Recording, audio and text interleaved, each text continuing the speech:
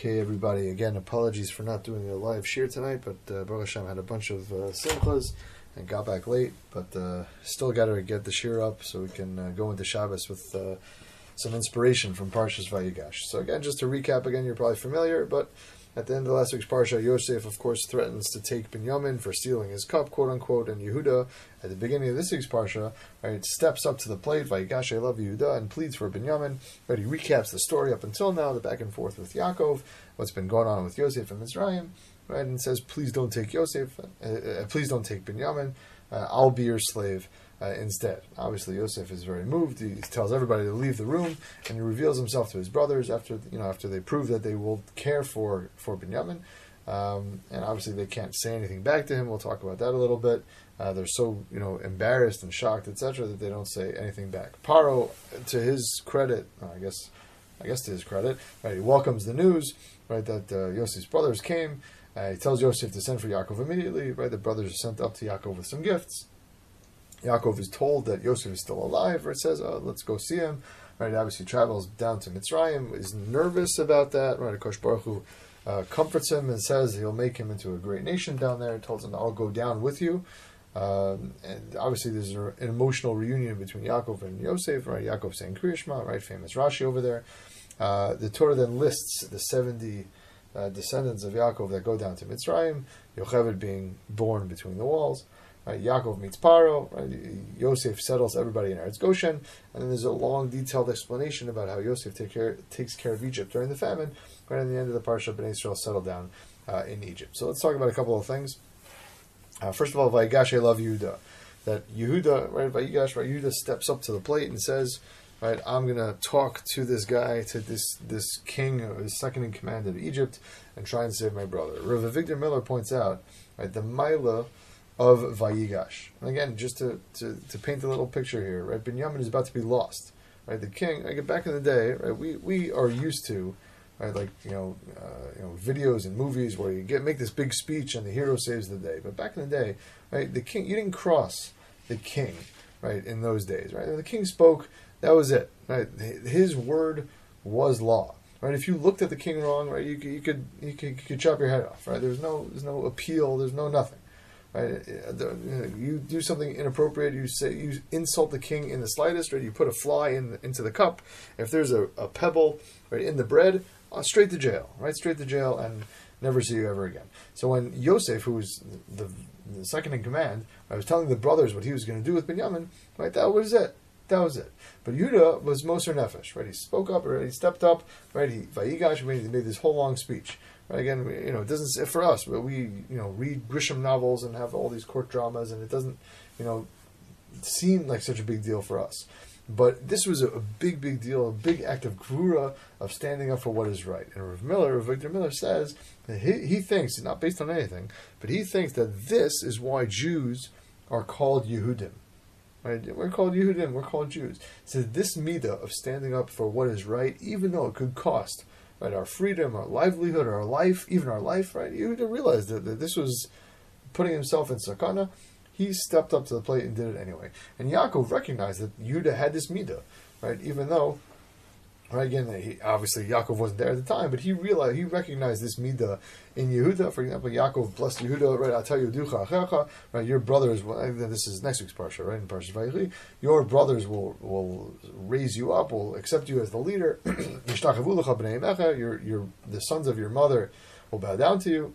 Gur Aryeh Yehuda, right? Lion, Aryeh is a lion cub. He's fearless, right? Not necessarily the strongest, right? An elephant, an ox, a rhino, those are strong, powerful animals.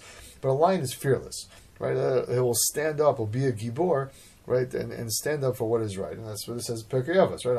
Have a gibor kari, right? Right? That's the strength we're talking about, right? To be fearless, to stand up in the face of what seems to be either danger or other people yelling at you or etc. And that's Nachshon, again, countless examples of the Shevet Yehuda doing that. Just a couple that Rav Miller mentions. Nachshon ben Aminadav, right, again, that's from Shevet Yehuda, jumped into Yam Suf. Hashem said, so just travel, just go. And obviously the entire Yam Suf was a big river, a big sea in front of him. Nachshon said, okay. Hashem said, we should go.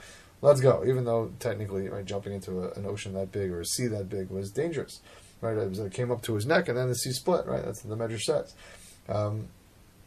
Shevet Yehuda, when the tribes went into Eretz Yisrael, right, Bnei Yisrael go into Eretz Yisrael, right, they were told to wipe out all the Canaanim, right, to get rid of all the Canaanim, and it says the Navi says in Yehoshua that only Yehuda did it completely, right? Only Yehuda was fully drove out all of the Canaanim, and similarly, when later in the dwelling in Eretz Yisrael, right, when Yeravam broke away the 10 tribes to make Malchei Yisrael, right, Shevet Yehuda stayed with the Beis Hamikdash, right, they stayed the course, right, ignoring all of the the rebellion and the breakaway, etc. Right, Yehuda is the ability to stand up for what's right, to stick by principles, right, to not to be afraid of consequences, and that's, says Rav Victor Miller, why we're called Yehudim. And this midah, right, is so crucial, and it manifests in so many ways, right, in our lives, right? Whether it's peer pressure in your social circles, or peer pressure at work, or in your community, or sometimes just in your own head, right? Your ability to rise up and stand up for what you believe in, right? That defines, right, what you as a Jew, right? That defines us as Jews, right? We're Yehudim, right?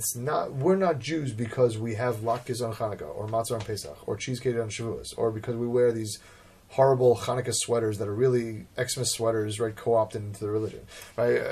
We're not Jewish because we watch Schindler's List or Ushpizin or Stiesel, or like send a tweet about anti-Semitism, right? Those are all adorable and nice and whatever. But no, doing the mitzvah, standing up for what is emes, for what is right in the face of adversity, right? That's what a Jew is. That's the Yehudi, right? That's why we're Yehudim, and that's the Maila of Vayigash Elav Yehuda, of Yehuda standing up, right, for his brother, for Binyamin, and even though theoretically, right, his life was at stake. Okay, how serious it is, or we get a lesson this week's parsha, right? Really throughout this entire series of parshos, but how serious of an avera it is to be malbin pnei of chaver b'rabim, right? To embarrass your friend, right, in public, right? Yosef, as you know, as we mentioned, right, told everyone to leave the room, right, before he revealed himself to his brothers. And the Medrash says, the Medrash in Parshas Rabbah actually has two schools of thought as to whether that was appropriate or not. Right? Rabbi Chanina says it was not appropriate, because what if one of the brothers attacked him and killed him? Right, Yosef, the Chorov, the Rashi, I think, if I'm not mistaken, brings that Yehuda threatened to kill Yosef, just like he would threaten to kill Paro, and the brothers were tremendously strong and powerful, and obviously, Levi and Shimon destroyed an entire city. So these are fierce warriors and powerful people, and Yosef, L'chora, sent out all his guards and everything. So Rabbi Chanina says that if one of the brothers would have attacked him, he would have died. So it was inappropriate.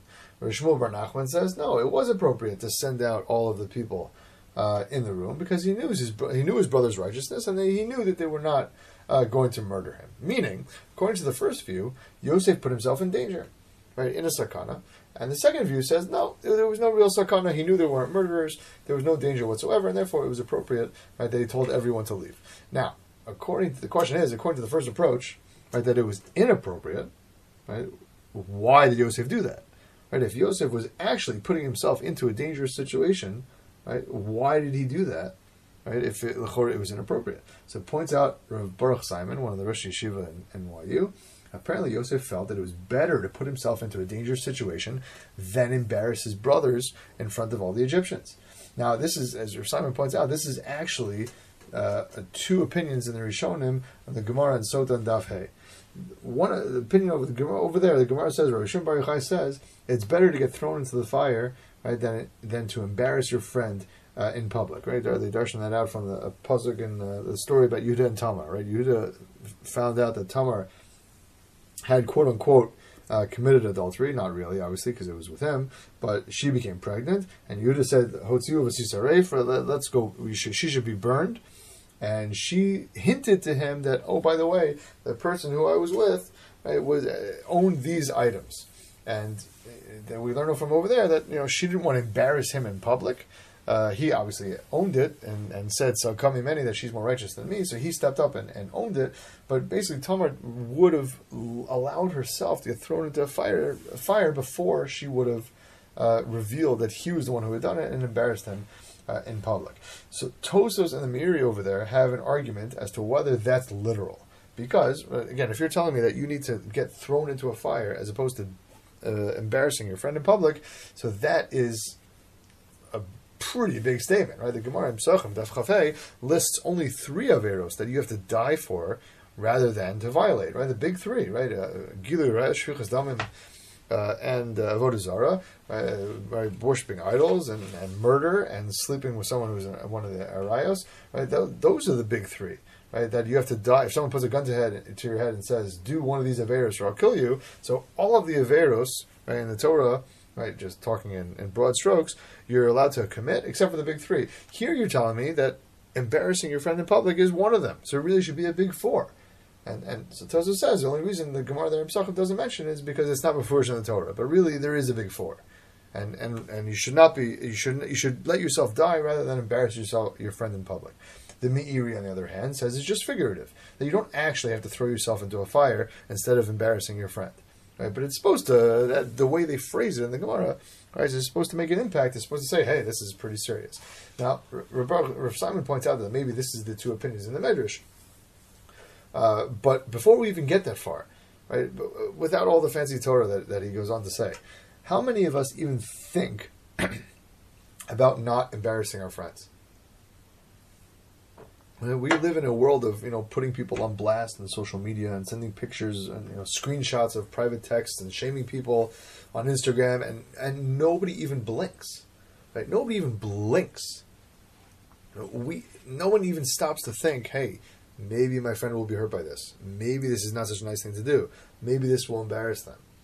Right? We need to. I think when you hear these different Ma'amari Chazal, we need to redouble our efforts of thinking about other people. Right, way before we get to the point of throwing ourselves into a furnace, right, or putting yourself in dangerous company, whatever. First, it comes simply thinking about not embarrassing other people. Right? And we have so many opportunities to do this, right, with phones and interacting on social media and all this type of stuff, all the comments on pictures, etc. Like, you could come up with more examples than I could.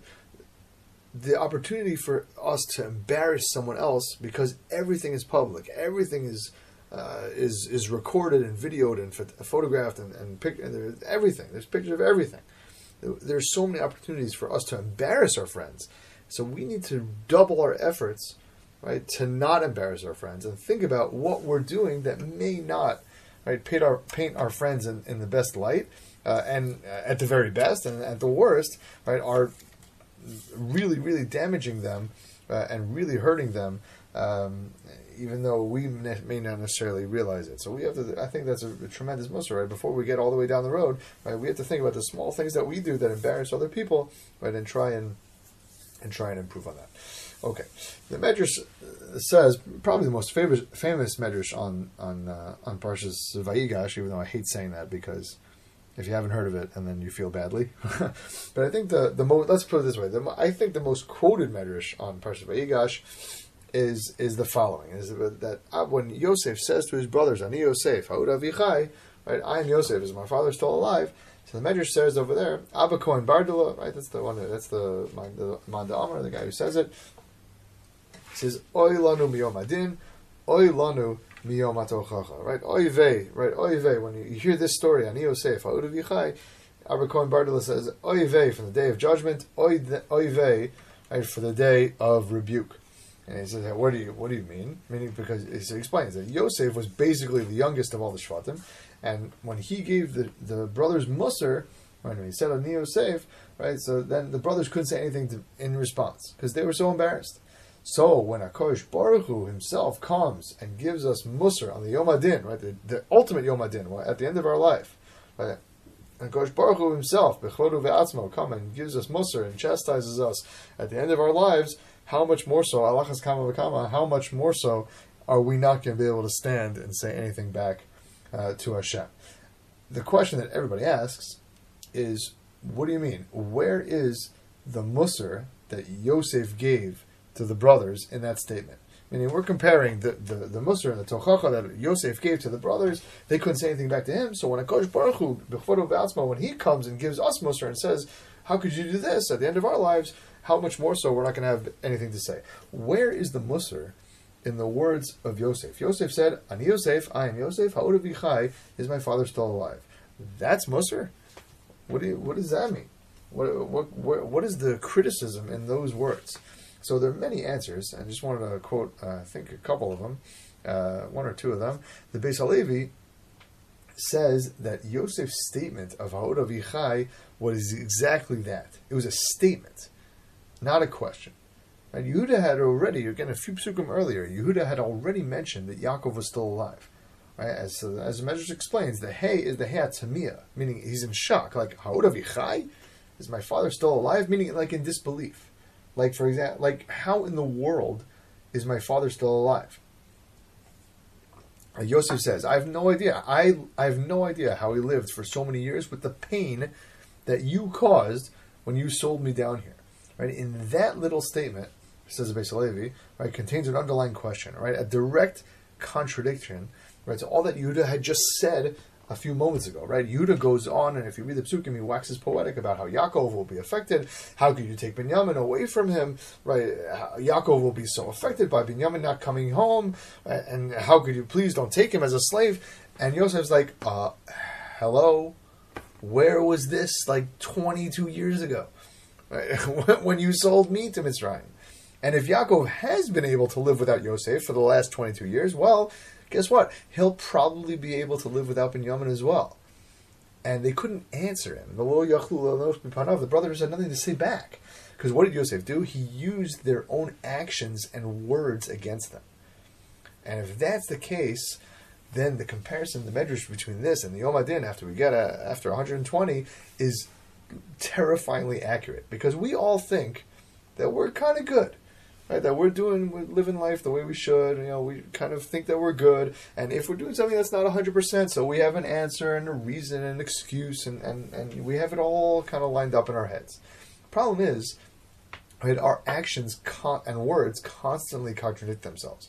The things that we say and the things that we do contradict all the answers and the excuses that we might give for our less than 100%, shmiras Torah mitzvos. For example, a person in my neighborhood, right, you can barely go a minyan without someone asking you for money. Right? Almost every morning at Shachris, no matter what shul you go to in Har Nof, there's someone asking for money.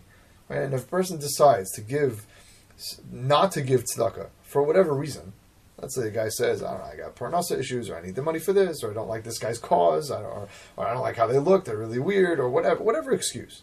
And then that same person turns around and spends that sum of money on a ridiculous perk or something he or she just totally doesn't need, or even worse, something that's usser, right? Or you spend money for your own kavod or for some sort of machlokas or whatever. So your excuses just got washed away. Right? Your own actions, right, nullify any potential excuse, right, for not doing the mitzvah of giving the tzedakah, and that's why the Medrash phrases it like that. Right? It says Oy lanu liyom hadin. Oy lanu liyom hatochacha. Yom Adin is for the Avera. Right? When we do an Avera, we're going to have a day of judgment for that.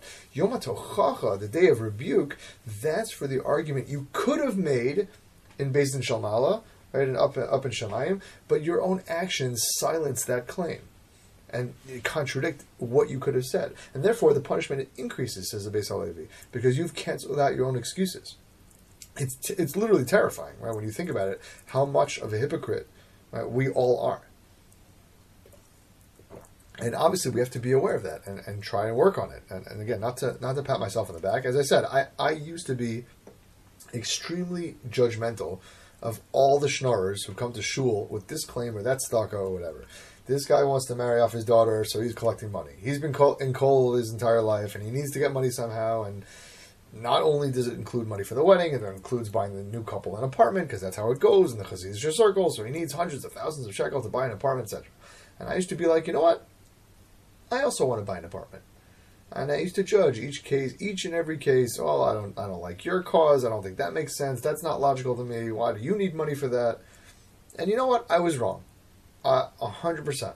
I was wrong. Because when I would go home and, kind of browse through Amazon and look for a new tie, to buy my, my 38th tie, like, it's a little excessive, right? Or I would just, decide to have Burgers Bar for dinner just because. And all of a sudden, the 10 shekel I didn't want to give this, this Jew, right, Shmer Barrel, I didn't want to give 10 shekel. Oh, that looks really bad when I'm dropping $20 on a tie that's slightly more purple than the other 4 purple ties that I have. So you know what? I stopped doing that. Not to pat myself on the back, but this is the response for us once we realize that we're doing this, is to change. And I thought about it, and I honestly, frankly, I grew from it, and now I give no matter what the guy says. I frankly don't even pay attention to whatever the guy gives a clap. He says blah blah blah blah blah blah blah in Hebrew. Okay, fine. To be honest, the 10 shek, he needs the 10 shek more than I do. Right? And again, it's about empathizing what the other person needs. Just because you don't think that putting out a sefer on Hilchos Eruvin is important for this guy. He is going from shul to shul, asking for money, literally begging people to help him do whatever he's doing. Well, if I'm not appreciating what that person needs, that's a failing on me. Right? This guy clearly feels it's important enough, so I should try and empathize with him. That's an important, a very chashuv thing to work on. Just for example, this is just one example of this. Right? We can think of a lot of things in our lives that contradict, right? The excuses that we come up with, then all of a sudden those excuses fall away when we want to use, the time or the money or the actions for something else. My Rebbe, Yonason Sachs, used to say very often, right, before every Ben Izmanim, before every break, right, in yeshiva, he used to say the way we act during Ben Izmanim sheds light on all the excuses we make during the semester, right? Like, and I went to YU, so we had learning, pretty serious learning schedule. We also had some serious classes. So during the semester, we're not going to learn, after night seder, we're not going to learn extra because, I have homework or studying or you need to relax and detox or whatever. Fine. Totally legit. But if that's what's happening during Ben Izmanim, when you don't have homework and you don't have studying and you kind of don't need to relax from a very, very long day, if you're still not learning after Ma'ariv, so then your excuse just fell away. Now, that was just a false excuse. You just didn't want to learn. And there's so many examples of this, and you can come up with them on your own, on how our actions and our words prove that we're hypocrites. And it's really a very powerful mimer of the Beis HaLevi, and it's very, very powerful thing for us to think about, how we can kind of line up our hashkavas hachayim and our actions and our words, right, so that they don't contradict each other, one another. Okay, the friend, a Rabbi Yisachar friend, on the other hand, says that the Musar was not Hoda Vichai, but the Musar was Ani Yosef, in the following sense, meaning that the brothers had all these strands. This is a word that my wife is very fond of, and I think it's also very, very powerful and hits home a lot. The brothers had all these strange things happening to them. Right? They thought they were correct when they they sold Yosef down. They thought he was a threat to them, and so they got rid of him. But then, kind of the Midrashim say the Shechina left the house of Yaakov. He didn't have any nevuah.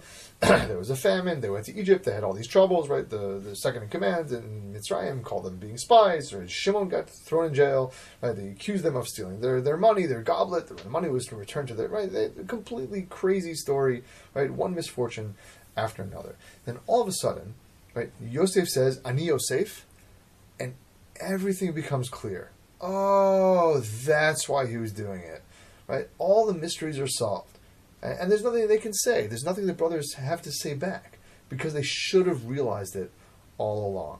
And says your friend, right? We all have these questions in our lives, right? We're confused by this. We don't know why this happened. We're bewildered by this misfortune, that this issue. Why did this happen? And when we do that, right, we very often lose our way. Right? We make mistakes, and we continue making mistakes, and we don't pay attention to our messages. But when Hashem says, right, Olam Yom Adin, at the end of 120, we get up to Shemayim, and Hashem says, Ani Hashem, and shows you the whole picture, everything becomes clear. Right, and then it's clear where we went wrong, right? Where maybe we erred in our judgment, like the brothers who didn't have the proper emunah, bitachon, we were too gashmias focused, we didn't fail to see the spirituality, whatever it is, right? And that's the greatest musar in the world, that we failed to see. And the messages that HaKadosh Baruch Hu was sending us the entire time. If we would have just understood, Ani Hashem, that Hashem is taking care of all this stuff and organizing things so that it should be, go in a certain direction, and I have emunah b'tachon on that, so then we wouldn't have continued and stayed with the same mistakes. And again, my wife always says how amazing it's going to be when the Kosh Baruch Hu finally reveals himself, right, through Mashiach, etc. We'll understand why there was COVID and this war and that war and this.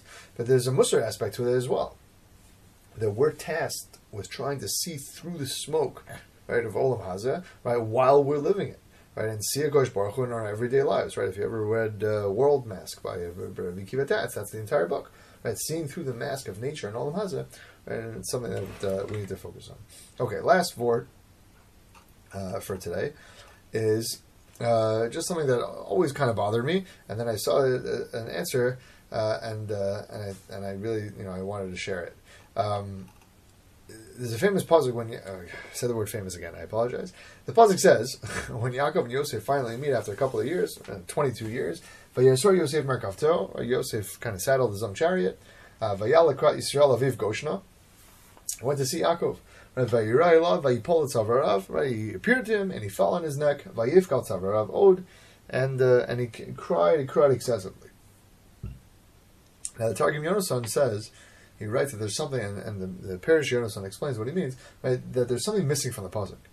And he says that before Yaakov realized that Yosef was Yosef, right, he saw, what did Yaakov see? He saw the viceroy of Egypt coming towards him. And Yaakov bowed down, and because of that, right, because Yosef allowed his father to bow to him, or it didn't kind of stop him, whatever, he lost years off his life. Right, Yosef was the first to die of all the brothers. Right, he died at 110. Right, and just as an aside, that's probably why Rashi goes to great lengths to explain why it was okay for Yaakov to bow to Yosef. Right, in Parshas Vayigash, right, again he brings in the Gemara that Fox's time of glory, right, bow down to him. Right, and Yaakov needed something from Yosef, so he had to give him like that kavod to make sure that Yosef would bury him in Eretz Yisrael. Okay, fine. Here, but there was no need for it whatsoever. And so points out Rav Melech Biederman points out how careful a person needs to be in kibbud av v'em. Right, just a slight breach. Right, obviously we're talking about great people over here, but just a slight breach in kibbud av v'em, right, was a tremendous failing for Yosef, and he lost years off his life. Again, why did he lose years off his life? Because again, the Torah promises long life for keeping mitzvah of kibbud av v'em, right? But it says l'man yarichon yamecha, keep kibbud av v'em, and because your life will, you'll live long life. But the reverse is also true. Right? Rachman l'tzlan, if you don't keep that mitzvah, right, you stand to lose potential long life for failing to keep that aspect of halacha. Now, obviously, every situation is different. I'm not trying here to be mekatrik on Yosef. I'm not here to criticize, right, but we have to try and go above and beyond for kibbud av v'em. And obviously, every situation is different. And all the shilas you have, right, you have to be passed to a rav. But kibbud av v'em, right, is a mitzvah we need to go to great lengths to fulfill. And a lot of us, I don't think of it so much, right? As you know, like those 22 years Yosef was gone, right? That all started with the 22 years Yaakov was gone, right? Yaakov was away from his parents, not doing kibbud av v'em for 22 years, and he also got corresponding, right? Yosef was taken away from him as well, right? It's something we have to remind ourselves, right? Because as teens and young adults, and even grown adults, right, we're all focused on ourselves, right? And that's natural. That's how it is and how it should be. But we have to also think of other people, and certainly our parents, who we would have nothing without our parents. We have to certainly kind of redouble our efforts for that. And just to illustrate further, right, Rashi quotes the famous Chazal. Again, I said the word famous. I apologize. Rashi quotes the Chazal that Yosef cried on his father's neck, but Yaakov didn't. Why? Because Yaakov was saying Kriya Shema. Right? Points out Rav Melech, and this is what everyone asks. I understand. If it was time to say Kriya Shema, so why didn't Yosef also say it? And if it wasn't time to say Kriya Shema, why was Yaakov saying it?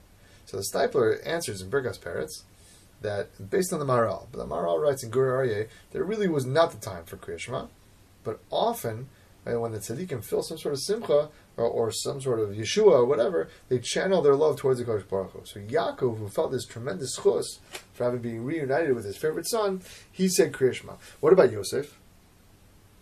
Says the Stipler, Yosef at that moment had a mitzvah of kibbud av v'em. Right? He had a mitzvah to take care of his father, to greet him in an emotional way, to say, I missed you, I loved you, I'm so happy to see you. So he had no ability to channel his focus towards the Kodesh Baruch Hu. He was osik b'mitzvah. Right? There's no lifnim mishur then you can't. There was no issue of like him going above and beyond and saying Kriya Shema. He can't go the extra mile because then he would be mevaze in the mitzvah of Kriya Shema, in the mitzvah of kibbud avim. You can't. He couldn't take the opportunity to say Kriya Shema because then he wouldn't have been able to pay attention to the mitzvah of kibbud avim. Yaakov had no such mitzvah. There's no mitzvah to be mechabed your kids, even though it's very nice. But for Yosef, he had the mitzvah kibbud avim, and therefore, right, he wasn't free to just decide, you know what, I'm just going to say Kriya Shema. Right? Yosef was busy; he had to take care of the mitzvah at hand, and I think that's very, very chashuv lesson because very often, right, we just, Baruch Hashem, we're growing, we're trying to be frum, but it doesn't need to come at the expense of other mitzvahs. So if we have mitzvahs to give tzedakah, to daven, and certainly to do kibbud avim, right, we have to be careful, right, when we choose to grow in certain chumras and certain halachos, right, make sure it doesn't come at the expense of other halachos, right, including kibbud avim, that very often, right, become hindered and become hampered because a person decided to take on X, Y, and Z halacha, right? Every chumrah that you accept, right, shouldn't result in a kula, in a leniency, in another area of halacha, and certainly, in this time when you're young adults and teens and stuff like that, right? Certainly, you have to think about kibbud avim as an overriding factor, right, in pretty much every decision, right, that you end up making. Okay, everybody have a tremendous Shabbos. Not sure where, if I'll be able to record next week, simply because I'm going to be traveling. But we'll try. We'll definitely try and get a Parshas Shmuz up there, and have a great Shabbos, and we'll be in touch.